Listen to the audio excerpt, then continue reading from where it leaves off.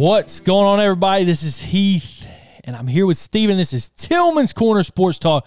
Week 1 of college football in the books. It was a great weekend, a lot of upsets. Coach Prime gets the biggest upset of the week, one that Steven called. We have a great show lined up for you. We were supposed to have Ardarius Stewart, former Alabama receiver, national champion. That kind of fell through. We're going to reschedule that. He had something come up. We're going to reschedule that for later on during the season. Super excited for that interview. This episode, we're going to be breaking down Alabama for Texas, what we're looking for. If we think Alabama can pull it off, I'm going to give you a little sneak peek. I do think they will win this game. We're going to go over the big matchups from week 1, LSU, Clemson getting upset, like I mentioned, Colorado, what our new college football playoff predictions look like. Stick around for our first segment. All right, we're back. Week 1 in the book. Steven, how do you think Alabama looked after week 1 versus Middle Tennessee? I was very, very impressed with Milroe. Very, very pleased. I feel better about, we'll talk about this later, but feel better leading into the Texas game about him, because if he'd have gotten in there and was like just okay, and you put Buckner in and he was just okay, I would have been pretty nervous. I feel better about him. Was a little disappointed in the O-line. They had a lot of big talk in the offseason coming into that game. I don't think they showed out as well as they could, but I will say Middle Tennessee blitzed, pretty much the entire game. Some of the checks maybe that Milroe needed to make along the offensive line had a little bit to do with that. But overall, very pleased, but for sure pleased with Milroe. Yeah, and I was impressed with Milroe as well. The offense was very vanilla. I don't think they showed a whole lot. At least I hope they wasn't. I hope that's not their offense. But I'm right there with you. The offensive line, I know you heard it. I heard it. Everybody I watched the game with heard it, that this could be one of the best offensive lines, Alabama's ever had under Saban. These guys are – and they made such a big deal about them weighing over 350 pounds. And it's funny, they showed the graphic of the New England Patriots offensive line, and I'm like – they failed to mention the New England Patriots had one of the worst offensive lines in the NFL last year. So size really doesn't mean anything if you're not quick enough to block somebody. And that's what Middle Tennessee was doing. They were blitzing. But I really think that's what a lot of teams that we are going to play this year is going to do. They're going to load the box and make Milroe beat us. I was impressed. It's hard to take away a lot from playing a team against like Middle Tennessee. They're not very great. You outmatch them at every single position. I thought the defense was solid. I really liked the tackling. There was not a lot of missed tackles like there was. Still not a lot of – the D-line honestly scares me with our interior pressure. Moving Otis out to – did you notice they moved Otis out to D-end? He's starting at D-end now. In their base package, I see and that's what also kind of – in their base package, Dallas Turner and Chris Braswell typically are not on the field at the same time. Unless it's like a obvious passing situation. Did you notice that? Yeah, I did, yeah. Because they had the 3 bigger guys, and then it was either Dallas Turner or Chris Braswell. I know you probably think a lot like me, man. I would rather move Otis inside and have Braswell and Turner outside. I'm guessing they are doing it for the run game, to help the run game out. Is that what you think? Yeah, because, Middle Tennessee, I believe, was like, that's what their offense is, a lot of quarterback runs, read options, and stuff like that. So I think they were kind of a high pace but a run heavy team. So maybe that's why. I know I kind of touched base on it, texting each other. I don't understand for the life of me why you keep wanting to drop Dallas Turner and Chris Braswell, 2 of the best pass rushers in the country, constantly dropping them into coverage the whole game. I mean, Saban knows what he's doing. He's obviously he's smarter than us, dude. But to me, I'm like, I don't understand it, really. I'm with you, and I think a lot of people owe Pete Golding a little bit of an apology, because I heard a lot last week and going into the game, at least we won't have Dallas Turner, and like last year, a lot of people complained about Will Anderson and Dallas Turner dropping into the flats and not rushing. They're like, at least we won't have to deal with that. Yeah, we did, because we did that against Middle Tennessee, and I'm with you. If we do that against Texas, it'll be very concerning. I think one of the biggest takeaways against Middle Tennessee was the injuries, and we can kind of go ahead and move into the Texas game. Malachi Moore and Jalen Key, both the starters. Malachi started at the star position. Key was at safety. They both got hurt. Their status for this upcoming week is in question. We don't know if they're going to play. How big of a loss would it be if we didn't have both of those guys and then one of them? Yeah, well, I mean, it's going to be hard enough whether your entire secondary and entire defense is 100% healthy. It's going to be hard enough to stop Texas because, for number one, Steve Sarkisian is probably one of the best, if not the best, offensive minds, best play callers to set his guys up, to get his guys open in the country. And on top of that, you have one of the best quarterbacks and one of the best wide receiver groups in the country. And, their tight end is phenomenal as well. So even if you had everybody healthy, it'd be extremely hard. If those two guys are out, it could be rough. I mean, I have, Christian Story that would probably slide in there and start. He has experience. I mean, he's a senior, so he's been there. He should know what he's doing. It's just about putting it on the field. And then I think Earl Little might come in and play the star position possibly. I don't know. I know in the off season they were talking about this secondary has a lot of versatility, so we might have to see that on Saturday if one or both of those guys don't play. Yeah, we might, and that's kind of when Middle Tennessee started to move the ball with success. When those two guys come in, I really hope Malachi Moore and Key can play because it's going to be all hands on deck. Texas is loaded at the skill position with Xavier Worthy, A.D. Mitchell, and their tight end Sanders. So yeah, one thing, and we already mentioned Milroe, but the other thing I took away from the Middle Tennessee game was how much depth they have at certain positions. Like just they mentioned tight end. I think 4 tight ends were on the field in the first drive. 2 on one play, and then a few plays later, you rotate those guys out, 2 more tight ends come in. And then on the defense, there's not a lot of experience, but there's a lot of guys in the front 7, especially a linebacker that's constantly rotating in and out. Other than Deontay Lawson, I think there was 3 or 4 other linebackers beside him that were rotating in and out for the whole game. And in the secondary, obviously, there's depth there. So, for sure, a lot of depth and players, I guess they feel good enough and confident enough then to get on the field. Yeah, and I want to go over some of the keys, I think, for the Texas game. I already hit on some of them with you before we started. I think the biggest key Saturday is going to be staying in short, third and manageable, man. If we get behind the chains, so that means penalties and sacks and tackles for loss, man, are going to be huge. We can't – I do not think we can be very successful if we're not ahead of the chains. And there's no slide against – I'm not trying to disrespect Jalen Milroe. To me, he's Jalen Hurts. And not the most polished passer right now. Definitely not Bryce, Mack, or Tua throwing the ball. But if you can stay in third and short, third and manageable, it lets him do things with his legs. So if he does have to take off and get you 4 or 5 yards, he can easily do that. And then the offensive line play, man, is going to be massive. We have got – and honestly, I was very frustrated watching the game Saturday. Dude, we had the same problems. Running backs were getting drilled at the line of scrimmage. I just felt like there wasn't no holes. I seen some people saying it was the running back's fault. They wasn't seeing the right hole, this and that. What do you think is one of the biggest keys that our offense will have to do Saturday to be successful?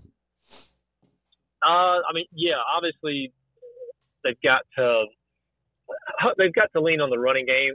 It's going to be the first big game for Milroe. I mean, it is good that it's at home. If this were at Texas, it'd be nuts for him. But it's still going to be a big game. He still might be nervous. They've got to lean on that run game. And then if they are stacking the box and constantly blitzing like Middle Tennessee was, then the receivers have to know there's going to be a lot of one-on-one opportunities, and you have to be able to win that. I feel good about our receivers better than last year. I know, and then talking about the tight ends, Amari Knobloch is a huge mismatch, can line him up at receiver or even get him inside, lined up on a linebacker or a safety or something. But for sure it starts with the running game and even get some more quarterback runs involved. Yeah, quarterback runs, my God, for sure. And what do you make? I never heard anything about it after the game, Ja'Cory Brooks didn't play the first half. He must have been suspended. And then the big offseason acquisition with Malik Benson, the number one JUCO receiver, number one player, JUCO player, he barely, I don't know if you want to say saw the field. I didn't see him very much. He had one catch, wasn't very effective. Do you think that we can get these guys more involved, or are we just going to be mainly a two tight end team, try to run the ball, and receivers are going to have to get it when they can? Yeah, I think maybe the first game, at least for the first little while, until they kind of get comfortable with what they're doing, they started off with, hey, let's just run the ball, short passes, run the ball, short passes. But, I mean, I definitely think later on in the year, the more Milroe gets comfortable, they can open it up. Because they do have a lot of talented receivers, so I definitely see them opening it up if they need to. And it basically just depends on maybe the way that the defense is playing them. If they're playing the pass, then okay, we'll run it. If you're playing the run, then we have the receivers to beat you. So, yeah, I think Benson's going to get more and more involved. I think they were just going to guys that Milroe is extremely comfortable with because, Bond obviously has the speed, but Benson is also a deep ball threat. So I think he'll definitely be more involved probably in this next game, if not then later on in the year. I sure hope so, because I think big plays are going to be big against Texas. And I would like to see some of these freshmen running, Haynes get some more carries, and Jam Miller. So I'm going to move to the defensive side of the ball. What I think we need to do to be successful is pressure. We have got to pressure Quinn Ewers. And me and Steven, everybody knows, Steve Sarkisian, he is going to go a lot of max protect and leave a lot of guys in to block. And it's going to be a lot of 2-receiver, 3-receiver routes like he did last year in the first quarter, and it absolutely killed us. Quinn Ewers was on pace to throw for over 400 yards last year before he got hurt. I want to say he had like 150 yards in the first quarter before he got hurt. They already scored a touchdown, and they were about to score again when he got hurt. So I think we got to put pressure. And I'm excited to maybe, I don't know what they're going to do. It would be key to have our guys healthy in the secondary. If not, it honestly leaves me really concerned because I don't think Texas is going to run the ball a whole lot. I think it's going to be a lot of them airing it out with Quinn Ewers. He's a good quarterback. So that's my takeaway. What is one of your biggest takeaways for Alabama to win? I mean, kind of like what you said, the main thing is pressure. I would rather, apply pressure and get the ball out of his hands extremely fast and just rely on our guys to either knock the ball down, intercept it, or make a tackle short of the stick or something like that.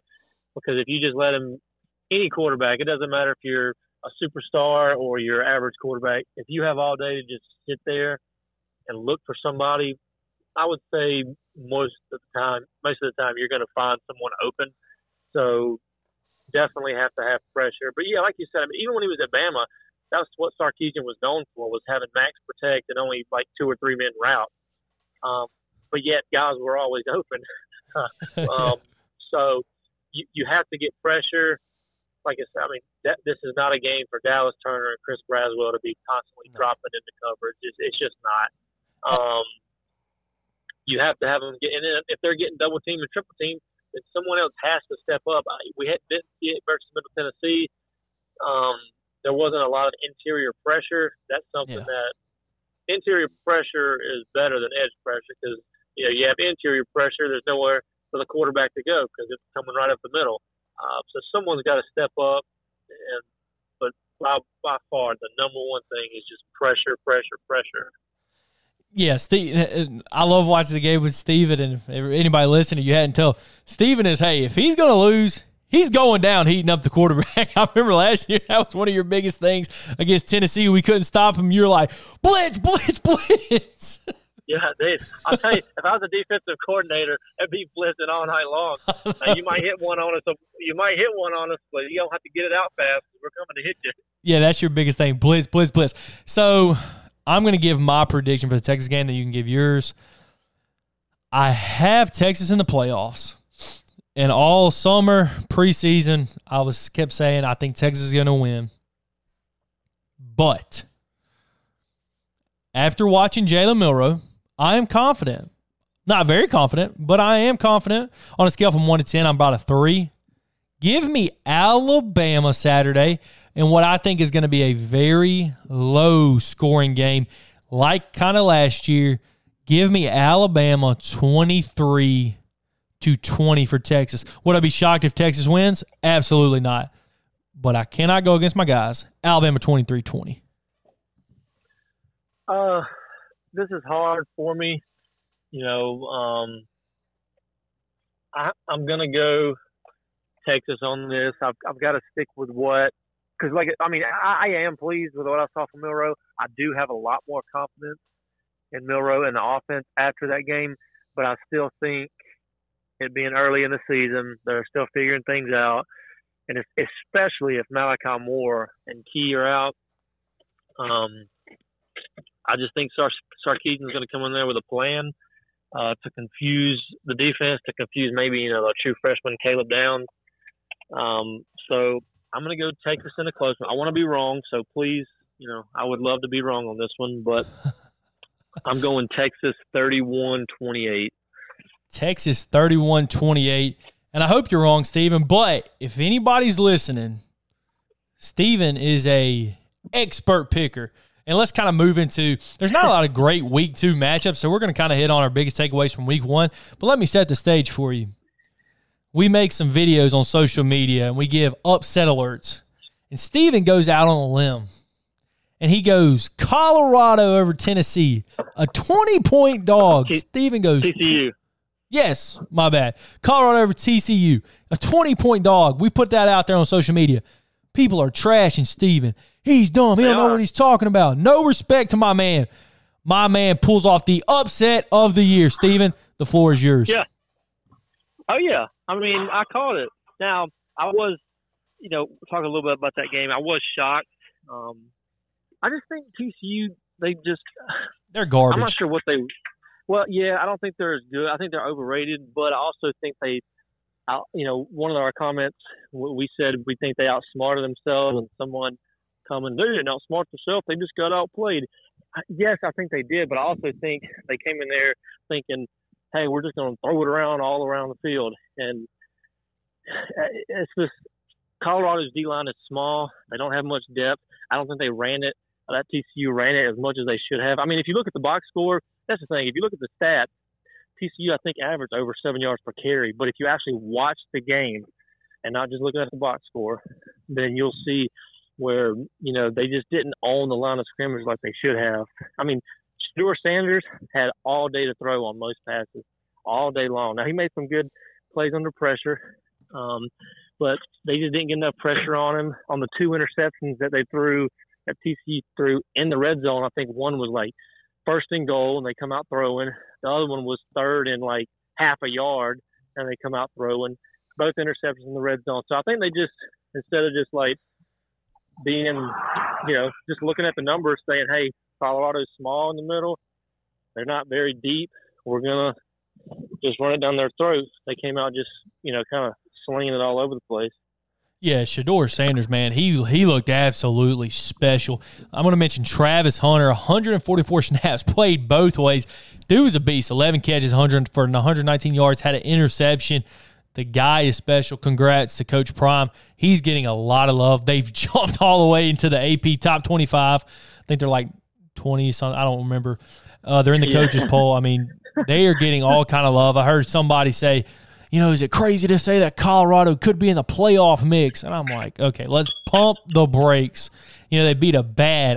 I think TCU's pathetic. That was an embarrassing performance.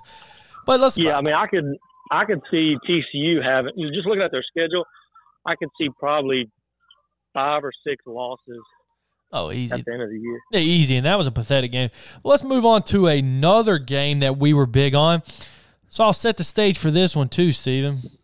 Last week, we had an LSU fanatic, Matt Muller, on. And he tells me LSU's going to the playoffs and they're going to make the national championship. He's super excited. So I'm like, okay, I think LSU's going to be good. Sunday night, they're playing Florida State. And let me tell you, LSU, they look solid in the first half. They look pretty good. They couldn't capitalize on some drives early. In the second half, Florida State goes on a 31-0 run, made LSU quit. I had to call my sister to check on her to make sure my brother-in-law wasn't doing something crazy. And she says he's outside kicking the dog. I'm like, dude, calm down. The corn dog LSU fans, they're crying. I personally feel bad, but not all hope is lost. I actually like what I saw from LSU a little bit. Steven, give me your thoughts on that game. Yeah, I mean, they looked, well, in the first half, they looked way better. They looked like a playoff team. They looked like probably could be a championship team. And, I don't know what happened. I mean, Florida State is a good team. They're a very good team. But what's concerning is, last year when they lost, Jaden Daniels was still figuring things out. He was still figuring out the offense. He was still figuring out, is he going to be a running quarterback or a passing quarterback? They were still figuring him out. What type of offense do they want to be? What type of plays do they want to call? And all that kind of stuff. And then, still figuring things out on defense last year in the first game. This year, that's supposed to be like, I understand it's the first game of the season and you got to figure out things, but this is Jaden Daniels' second year in that offense. He knows what to do. He knows everything. And he didn't play bad. I'm not saying he played bad, but I'm just saying overall as a team, this was a team that had a lot of players coming back that shouldn't have had to been figuring things out and stuff in the first game. But yeah, they just, I don't know what happened if it was LSU went into that locker room and came out and changed everything they were doing, or FSU changed every single thing they were doing. Whatever it was, it like you said, 31-0 run, and FSU absolutely dominated them in the second half. Yeah, I'm not sure what happened because I watched the first half with my father-in-law, Mr. Jeff, and we were both like, man, LSU, they look pretty solid. Honestly, I kind of had me scared as an Alabama fan. Then in the second half, man, they get the brakes beat off. They honestly quit and they got punked out. In all seriousness, but I'm still a little fearful of them because of how well they looked in the first half. So I don't know which team they are. I'm guessing maybe they'll play tight until you get up a couple scores and then they'll quit. Now, in all fairness, they were without their All-American Mason Smith in the middle. Apparently their starting running back was suspended or something. I saw that. I'm not sure. And honestly, Florida State looked absolutely great. In that league, they look great. Yeah. The quarterback, the receivers that transferred in. Oh my gosh. They have the guy that transferred in from Michigan State. They have I can't remember if he transferred in, if he was there last year, that 6'7". Oh yeah, he was there last year. Receiver, which is to me kind of mind blowing. We didn't see any deep shots, and we're just saying, hey, you're 6'7". I'm just gonna throw it up and you just go get the ball. But no, they have phenomenal skill players. They got the I don't know. I guess he looks at it as a tight end. He came from South Carolina, but he could play running back, tight end, receiver. He's kind of – I'm not saying he's as good as Brock Bowers. Yeah, but he's kind of like a Brock Bowers type of player where he can carry the ball, run the ball, he can block, So, yeah, they look very, very good. And looking at their schedule, they could – especially after Clemson, choked versus Duke, they could very easily run the table and win out and get in the playoffs. Yeah, I think they could too. And you mentioned Clemson. That was probably the most sad I was this week. My God. I had him in the playoffs. I think you did too. I really thought Garrett Riley coming in would change things. But, dude, Dabo is a problem. They asked, apparently, it was either during the game or before the game or something, talking about what Garrett Riley brings to the offense and stuff. And Dabo says, Garrett Riley's not coming in here to run his offense. He's coming in here to oversee the Clemson offense.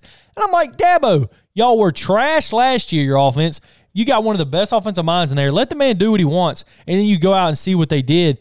200 yards rushing, 200 yards passing is not bad. But you had 2 missed field goals, fumbled twice inside the 5-yard line, and then Cade Klubnik throws a pick. And I'm just like, this is so embarrassing. Duke absolutely blasted them.